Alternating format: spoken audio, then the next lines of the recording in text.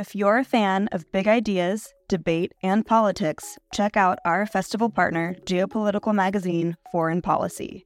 A forum for informed debate about global affairs, Foreign Policy keeps a finger on the pulse of world news and political happenings. Beyond articles that delve behind the headlines via traditional reporting, Foreign Policy has so many other products to offer, ensuring that no matter how you like to engage with eye-opening content, there is a method for you. Check out their free offerings like Foreign Policy Live, their forum for live journalism, newsletters, and podcasts. And with a subscription, unlock in-depth features and quarterly magazines, including their recently dropped spring edition all about India. Fans of IAI will love Foreign Policy for more of the mind-expanding, insightful content that they seek. To explore their content, take advantage of an exclusive discount for IAI fans. Subscribe now using promo code LIGHT24 to save 50% and unlock access to everything Foreign Policy has to offer. The Institute of Art and Ideas, articles, videos, and podcasts. Hello and welcome to Philosophy for Our Times, the podcast that brings you the world's leading thinkers on today's biggest ideas. Today we bring you the fifth and final episode of Beyond Us, a mini-series made in association with the Essentia Foundation. If you enjoyed today's episode, don't forget to like and subscribe wherever you get your podcasts. Leave us a review, join the conversation on Facebook and Twitter, and head over to our website, iai.tv. Hello and welcome to the Beyond Us series by the Institute of Art and Ideas. My name is Bernardo Kastrup. And my name is Fred Matzer. Throughout the Beyond Us series, we've explored four concepts that underpin and define the modern world: knowledge, competition, language, and growth. And in each episode, we've been joined by a leading thinker to help us, and hopefully our audience, see each concept in a new light. We've had Rebecca Goldstein on knowledge, Donald Hoffman on competition, Jennifer Hornsby on language, and Mo Galdat on growth. And in this bonus episode, Bernardo and I are going to be reflecting on the series as a whole, discussing the views of our guests and seeing if we have come to any new conclusions of our own. There's a great big gap between what we can prove, mathematically, logically, a priori proof, the empirical evidence we have, and our view of the world, what we need in order to orient ourselves in this reality. So, Fred, in our discussion with Rebecca, I think the points that shone through mostly were an emphasis on skepticism, the idea that to have reliable knowledge, we have to doubt what we think we know, we have to question what we think we know, sort of kick the tires of knowledge, so to say, so we don't fool ourselves because of our wishful thinking or gullible tendencies or whatever. I think that's a good point. She emphasized reason as a means of transcendence. And I think that was also a very strong point she made, the idea that our reason can help us transcend the ordinary limits of human knowledge, that through reasoning we can go beyond immediate experience and extract conclusions about things like, the depth of the universe, black holes and quasars, and the microscopic world of quantum phenomena that would otherwise be unreachable to our knowledge. So she emphasized that as well.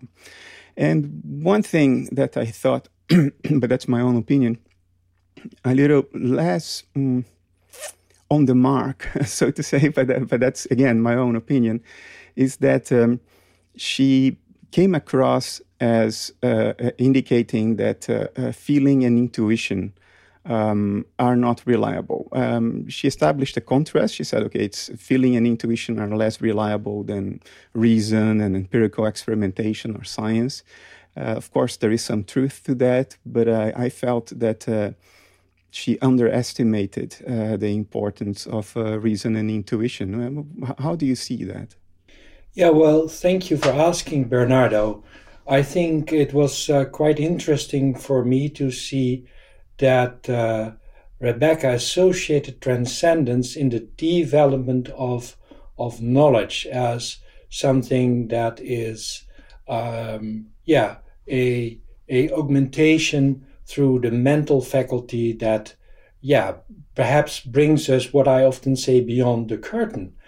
That is an interesting view that, from my experience, I cannot really confirm that it works that way. What I know about that, what we express knowledge in words and numbers, is that it's a strong tool to communicate and to develop knowledge, which is very useful, as we see in all kinds of applications in society. But on the other hand, I'm aware that everything that expresses itself in words is always following some information that anticipates the expression. And the way I look at the feeling and the intuitive faculty, for me, is very reliable, because it is the inner world that brings my consciousness to certain things that I, at a later instant, can express in words. So yes, in that respect, I have a different view. It is important to listen to the products of our mind that are expressed mentally, but as important, and for me even more important, is that what comes to our feeling is a very important component in our decision-making process and experience. There is a tendency in our cultural ethos today, and I think since the late 19th century, to neglect feeling and intuition, isn't there? To me, this sounds like a psychic amputation. I mean, our psyche has many functions or faculties, as you refer to them, not only reasoning. We do have intuition, we do have feelings, emotions, things that can inform our lives. Sometimes you can't really coherently argue why you think a certain thing, but your intuition is screaming that is right. And sometimes it's important to listen to that, isn't it? Even if it's not entirely reliable, it shouldn't be neglected, should it? No, I said it is very important. And what I observe is, yes, as children and also later on, we are trained to trust our mental faculty. We have schools, kindergarten, university, everything that teaches us in the use of the mental faculty, but also in the trust of that use. And its sister, the feeling and intuitive faculty, yes, we allow it to be there, but we see perhaps the mental faculty as the super league, while the feeling faculty is something nice, is like Saturday late afternoon soccer playing, you know.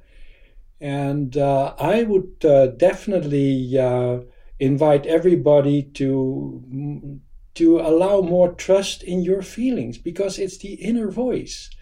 And indeed, the mental products can be shared, and that's also why it is so important. And feeling is much more difficult to share in words. It can be shared in songs, in playing music, sometimes in art. It's wordless but not worthless. How do we do that, Fred? How do we get to a point where we can listen enough to the intuitive and the feeling faculty, to a point where we can rely on them and not be fooled by them? I think by training our brain to calm down, to reduce our stress, to listen to classical music, to learn to meditate. And those techniques have helped you? Those techniques have helped me. And not all the time, but most of the time, walking in nature can help too. I confess to having difficulty. I mean, I'm entirely with you in my opinion about what's going on. I think we should not amputate two extraordinarily important, and I would say even more fundamental, more primordial mental or psychic faculties, and rely entirely on reasoning. But I have difficulties sorting through what my intuition and my feelings tell me sometimes. Sometimes I think they are fooling me. But I do have a sense for when it's reliable. There is an ineffable quality to an intuition when it's the reliable one. It's like you just know it. And even if you tell yourself a story, well, I can't rely on it. It just comes with a certain weight that is very difficult to resist. And to me, that's the hallmark of reliable intuition, when it comes with that force of trust, that's a certain gravitas to it. Yeah, thank you. And I also struggle with it many, many, many times a day. But my experience over the decades is, as long as the intuition is an intuition that serves more in the whole and all, the more reliable it is. When it is a more like a feeling of fear, closer to the ego, it's that you have to be on your guard. Yes, it might serve you on an individual level, but the richness and the depth of the feeling is bigger when it is closer to the interest of the creation, so to say. There is something you said earlier that I can relate a lot to. You said the feeling and the intuition come first, and then the reasoning faculty sort of follows from that and then tries to give words to it and communicate it, even communicate it to ourselves, tell ourselves in words what we feel or what we intuit. I can relate to that. Even in my work on philosophy, I clearly see that the intuition of the answer to a question or a problem I'm struggling with, that the intuition comes first. And only thereafter, I can reason it out, sort of kick the tires through reason and say, okay, now this holds water, this stands up to scrutiny, but the intuition comes first. And I wonder whether this perhaps isn't the case for everybody, even Rebecca herself, that the intuition comes first, and then we sort of reason it out, and then we think that it came from reason, but in fact it has a different origin. What do you think? Yeah, and I think, as earlier mentioned, we have not been taught to rely on our intuition. So we often send it overboard. All right, this sums up our summary and views on the first episode.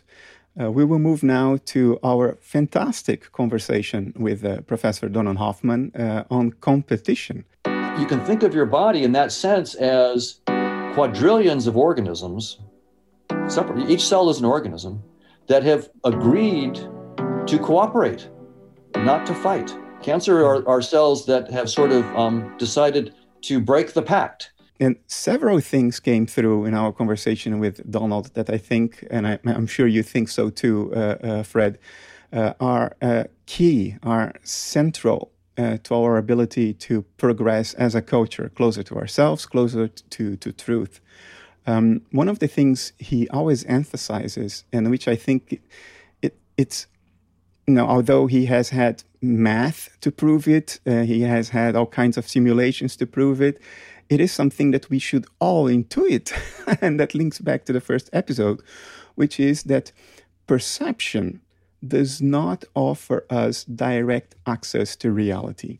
We think that what we see, what we hear, what we smell, taste, and touch, the screen of our perception, we think that it's some kind of transparent windshield into the world as it is in itself. But of course, that's not what evolution would have done. Evolution would have created a dashboard of dials for us to collect information about the external world in a way that favors survival and not in a way that favors transparent access to the truth of the matter. So what we see, hear, and smell, these are just dials on a dashboard. And the world as it is in itself, it's something different. It's as different as the storm outside. It's different from the instrument panel of a pilot flying a plane through the storm.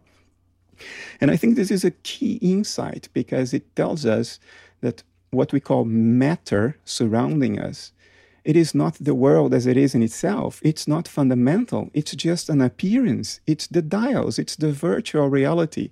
The world as it is in itself is not material. And it's probably more like mental processes, conscious processes, even though not our personal mental processes.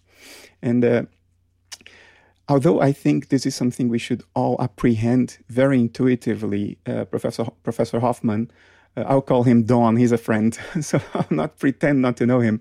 Don always emphasizes that we should have a mathematically precise theory. And that's a bit of a concession to our current cultural ethos, that unless you can dress everything up in mathematical equations, it's not really true. That's not what Don means. What Don means is you have to be precise in order for others to be able to judge whether you are right or whether you are wrong. You have to specify precisely what you say. And I agree with that, but there is an intuitive flow behind it or underneath it that suggests that things are not real unless we can model them. I'm partly sympathetic with that because of education, but I'm not fully on board with that. And then finally, Professor Hoffman, Don, drove to a conclusion that I think is music to your ears, Fred, which is that what we call scarcity, lack, that these things may too be artifacts of the virtual reality, of the instrument panel, that in the world as it is in itself, there may be no scarcity, in which case scarcity would be an illusion. That's very close to your thought, isn't it, Fred? If we see the finite world as an expression of infinity, then that's a universe of matter. Matter that expresses itself from high densities deep in the earth, for example, to the most subtle fields of energy at the edges of our universe. But if we would, for example, give every form of matter, whatever, dense or not, the name of particle or cell or whatever, we would see that everything coexists next to all the other elements. So it is a collection, an ever-moving collection that goes from high density to low density, and that we can observe or connect with through our human senses, for example, or even beyond it. So if I relate it to the subject of scarcity, then I say scarcity is a view. In this case, a human view, where you want to see that something lacks, but that means that you first make a choice in your mind what lacks. So that's a choice, and that you already take out of the whole. So in that way, I try to say, yes, it is an attitude. But if you try to get everything in your mind, you could always also come to a different conclusion. To scarcity relates competition, but you can also say, well, let us cooperate and compare with care in order to share with care. So that what you once may have seen as scarcity is a impetus to deal differently with scarcity from the understanding that everything is inclusive. Don's key point is that evolution by natural selection, which of course entails competition, creatures competing against each other for say, limited resources, that it is that competition that leads to the virtual reality, that leads to the notion that we do not see the world as it is in itself, because evolution would have given us a dashboard, an instrument panel, and not a transparent windscreen into the world, so we could compete better and survive. That's the key drive of his argument, that evolution by natural selection does not offer us a window into the truth. It just helps us survive. And then as a consequence of that argument, he also says, okay, but if then we are living in a virtual reality, if we are flying by instrument, so to say, without a glass windshield to see the world outside as it really is, then scarcity itself could be just an artifact of the dashboard of the virtual reality. But that leads to a sort of a circle, doesn't it? Because to some extent, evolution leverages competition, competition for resources. But evolution may also lead to the illusion of scarcity, which is the basis of competition. Could this be a sort of vicious circle in which one thing gives rise to the other and circularly? So could scarcity be the result of a kind of circular process in nature that in fact is not really there? It's just an artificial conclusion from a certain dynamics of the system. I agree. So indeed, it is the snake that bites in the end its own tail. So if you what is happening if you would allow that to meet with your ever higher consciousness through developing consciousness, you will see that it has been there perhaps to serve you to make in life, in the material life, more efficient choices to survive. But when you go through the layer of survival, you may discover something else. And what I mentioned in the beginning, by lowering down your brain rhythm, you will see, for example, that you become more conscious, that you need less food, that nurturing comes also through drinking water and taking in air on a efficient way, and that you will find fulfillment in your life that doesn't express itself linearly but transcendent. One of the things, I always have a metaphor that I keep it in my mind, a metaphor you told me years ago that I found fantastic. In our culture today, we seem to even be educated for competing. Children go to piano lessons, at least in Europe, very early on, and when they're 5, in order to to be better than their peers in primary school. And then we go through life competing. We compete at school, compete at university, compete in our jobs, compete against our peers for a partner. It seems to be built into our culture. But one day you told me, look,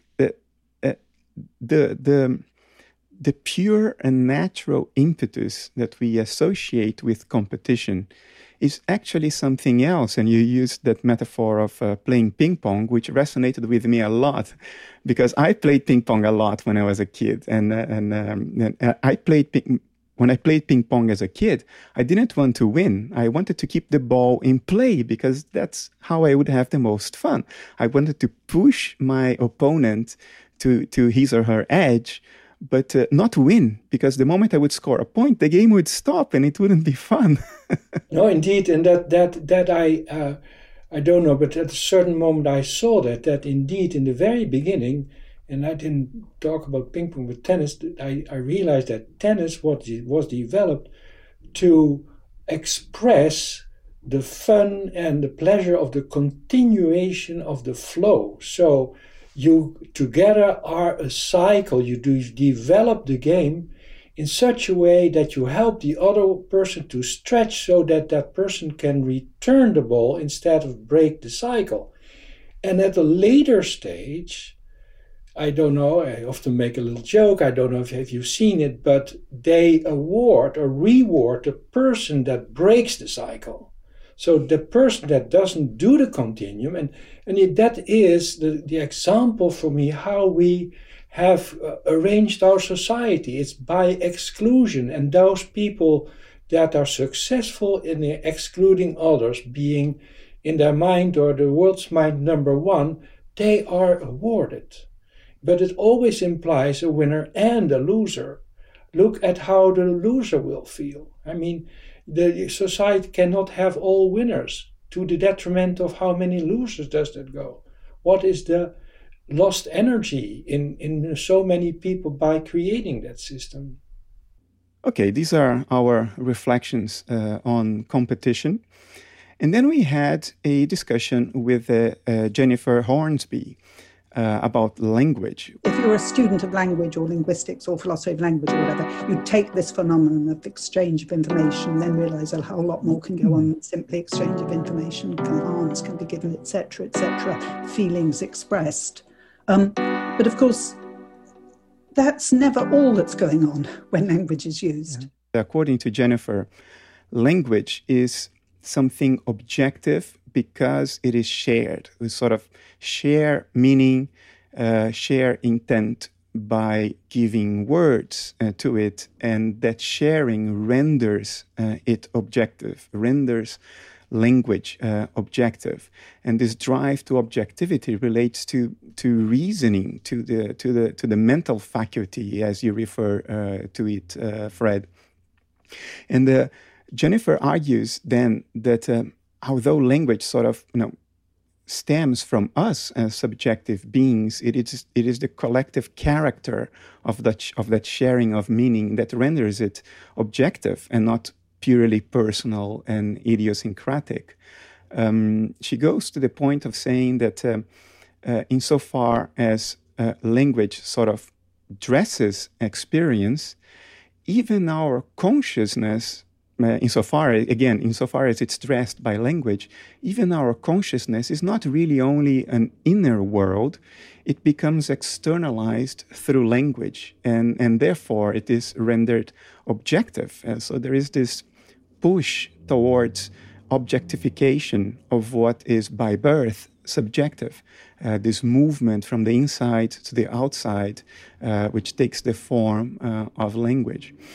And she goes on to say that the meaning of words and language structures, because of this objectification, that meaning isn't really relative, that there is a absolute meaning to things that are said, provided they are said, of course, correctly.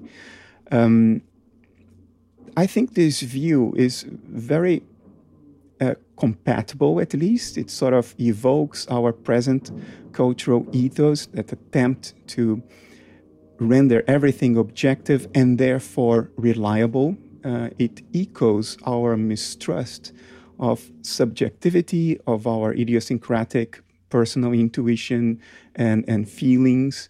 So this movement from the inside to the outside, from the personal to the collective, from the subjective to the objective. You see that again, not only in the first episode, but in the third episode, perhaps especially in the third episode. I respect that view, Fred, but my personal view is that it goes too far. It may be, I don't use this word pejoratively, but it may be in a sense naive, because my own experience in philosophy, for instance, is that the meaning we give to words is very difficult to objectify. We sometimes miscommunicate a lot, talk past each other, because our respective understandings of what particular words mean differ, and therefore it's not quite objective. Maybe words would be objective in an ideal world, but I think we are very far away from that ideal world. And I also feel that this seeming tendency in our culture, and now I'm not speaking about Jennifer only, but this seeming tendency in our culture to crush the subjective, to crush the idiosyncratic, it may translate into an attempt to crush reality, because subjectivity is the only carrier of reality we know and can know, isn't it? How do you see this? Yeah, thank you, Bernardo. While you were talking, I thought about how important it is when we speak to listen to the intonation of the spoken words. The way I express myself hopefully is a way of how I feel on one side, and in the meantime see it as a means to reach out to you and later on to the audience and build a bridge of communication. So in a way, I see language and the inclusion of words and numbers in language as a tool to communicate information. As such, they are just part of my toolkit and of other people's toolkit. Very useful, But beyond the language, I can sense more ways of communicating than just using the words and the intonation of the words. Sometimes smells or expressions in faces or gestures with hands. It all helps to, bring people closer or further away. We run a big risk in our culture, doesn't we, to lose a lot of things in translation from feeling to words. We judge people by what they say as opposed to what they mean or how they feel from the inside, don't we? Yeah, that's even another subject. And as you know better than I do, you can follow all kind of courses how you can hide yourself and manipulate people with your thoughts because you want to serve a certain interest, which is completely maybe disassociated from you because you play a role, losing your own authenticity. And it links back to our discussion on competition, because if we focus on what people say as opposed to what they mean, if we spot a flaw in their linguistic argument line, we seize on that to crush and invalidate the other person, because we sort of want to be better. We want to compete and win.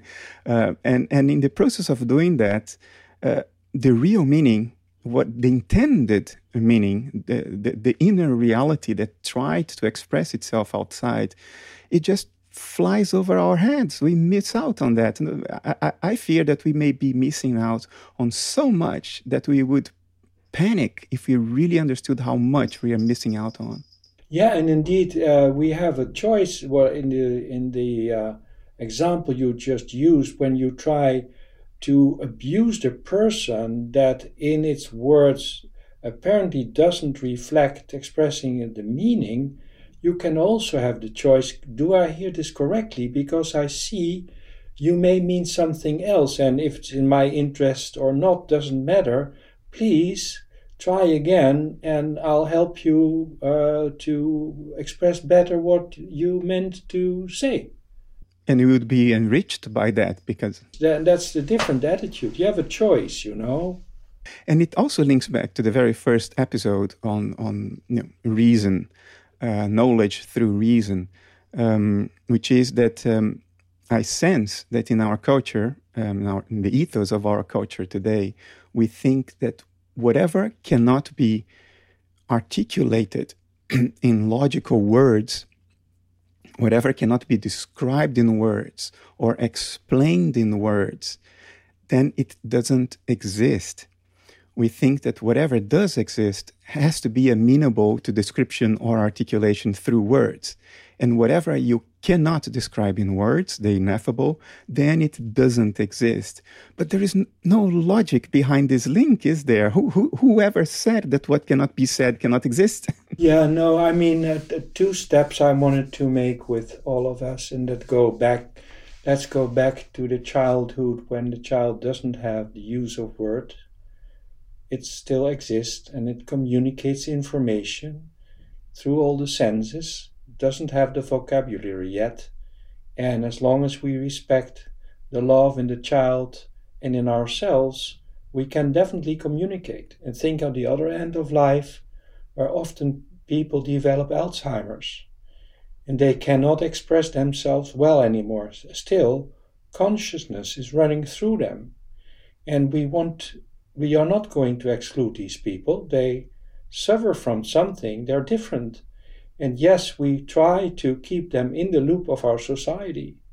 So often they lose the words and still are aware.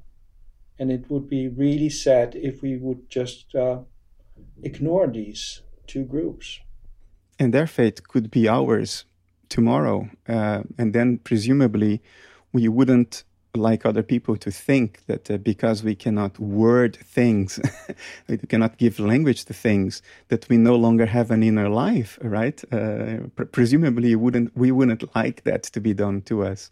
And yet we have this tendency in our culture, this drive for reliability and objectivity, which sort of emphasizes the rational faculty and language over feeling, subjective impression, intuition, it runs the risk of eliminating the only carrier of reality we know, which is our own ineffable subjectivity, right? We sort of run a very serious risk in the way we are going with our culture today.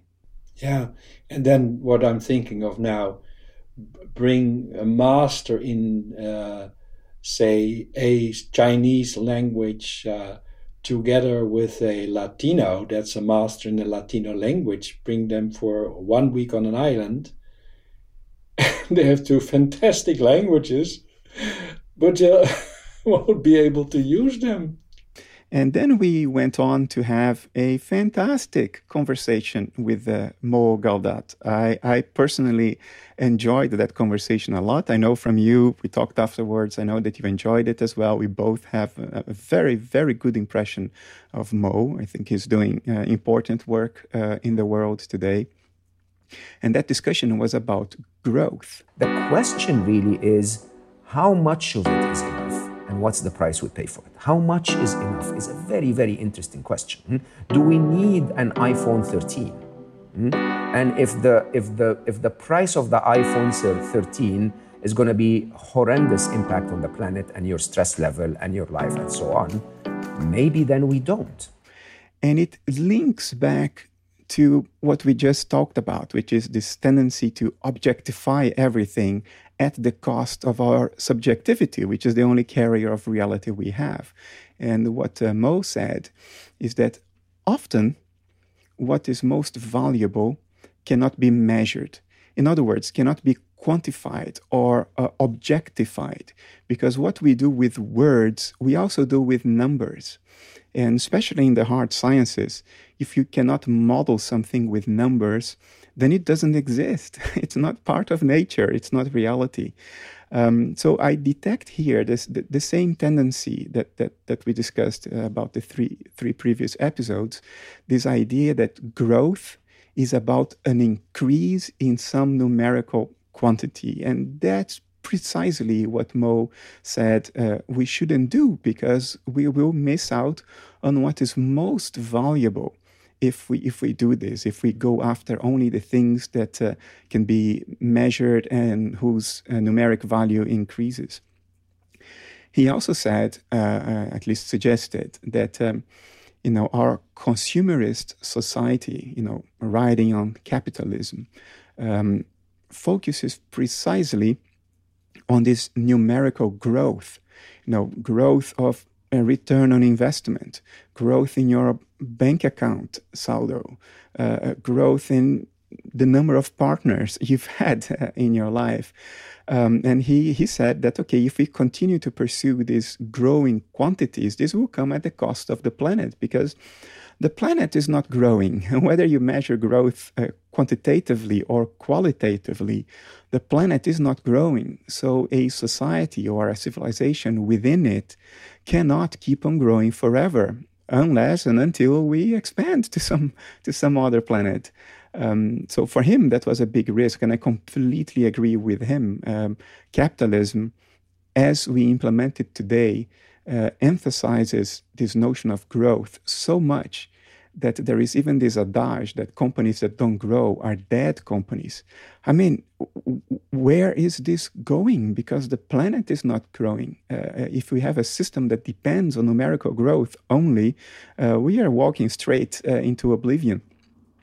So for Mo, we should focus also, or perhaps predominantly, on qualitative growth. Growth in happiness. Happiness is a quality, not a quantity.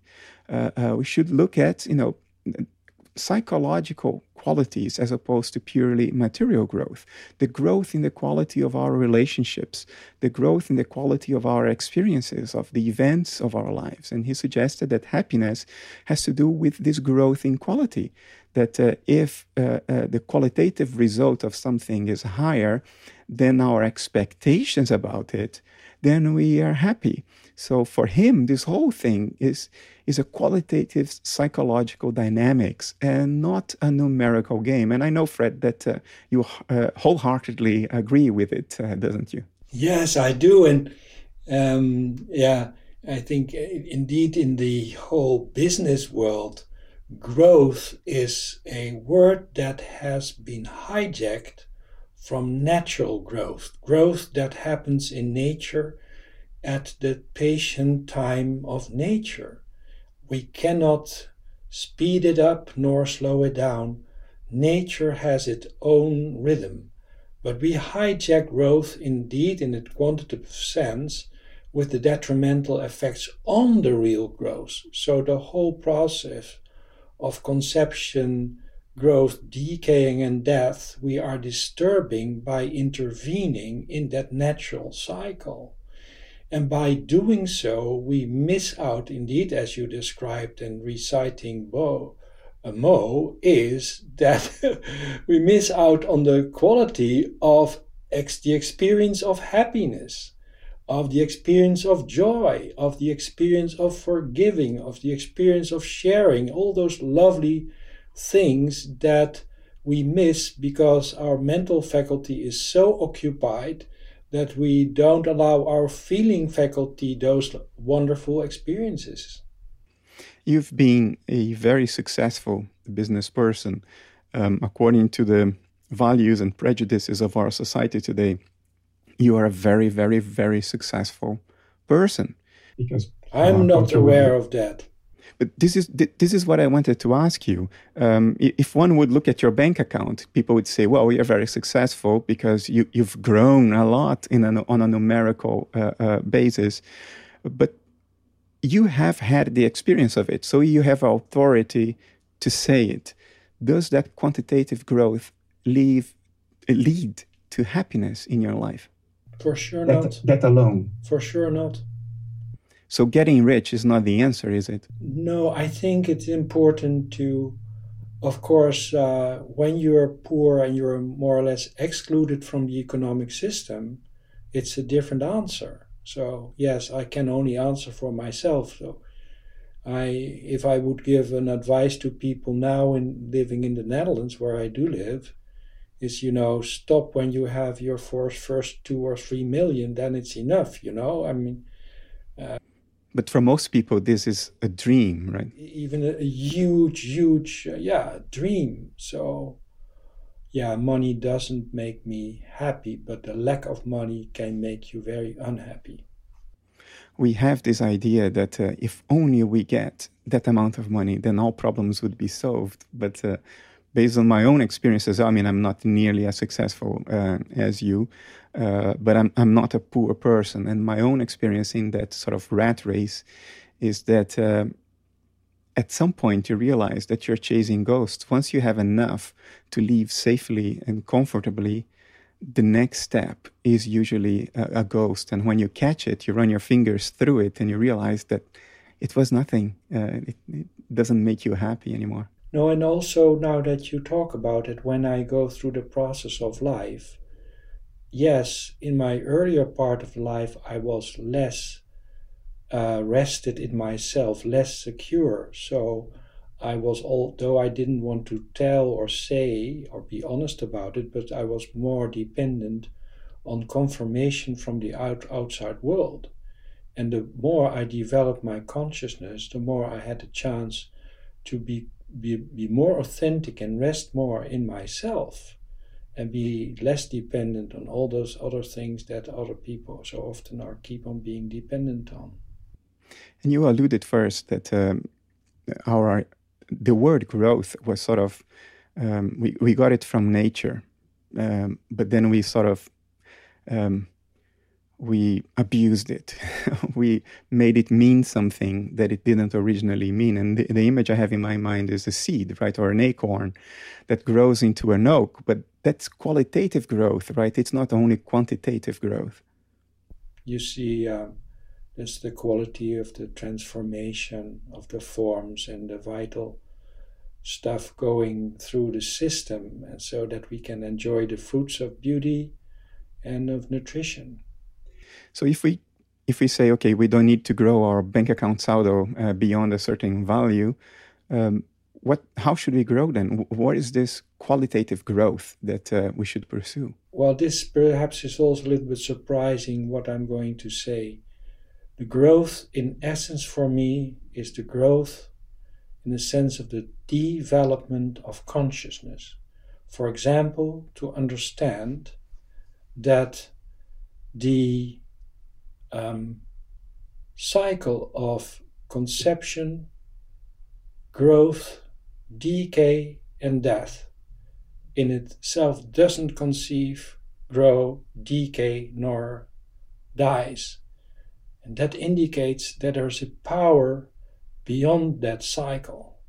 And that, in my experience, is a huge, loving power which many people call God. And that is the ultimate understanding in my way, in my view, and based on some profound experience as well.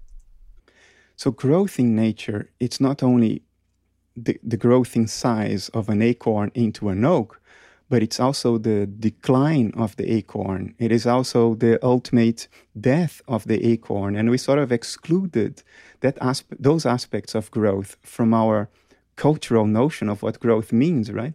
Yeah, it's not so pleasant to talk about death or decay. So we lose interest. So we all focus on young, on growing, but that's not reality in totality. So the real growth is in the understanding of the certain or the different stages of life and death. So we grow into older selves, we grow into death qualitatively, but we don't see that as growth anymore. Well, I hope it will return back on stage. And then we will always grow throughout life. Yeah. Fred, this has been a fantastic journey with you, first and foremost, with the 4 guests we've had. I hope you, the listener, has enjoyed it as well. I hope you have grown from these experiences. I certainly have. I suspect Fred has grown a little bit too from this. And I hope to see you next time with some other series. Thank you very much and take care. Yeah, and I want to thank you, Bernardo, my friend, very much for having such a wonderful dialogue together. I hope our audience will enjoy it and has enjoyed it after this, seeing this, and also want to thank very much the wonderful team at IAI for facilitating us. Thank you so much, and miles of smiles to everybody. Thanks for listening to this week's episode of Philosophy for Our Times. Remember to like, subscribe, and review wherever you listen. And tune in next week for more big ideas from the world's leading thinkers.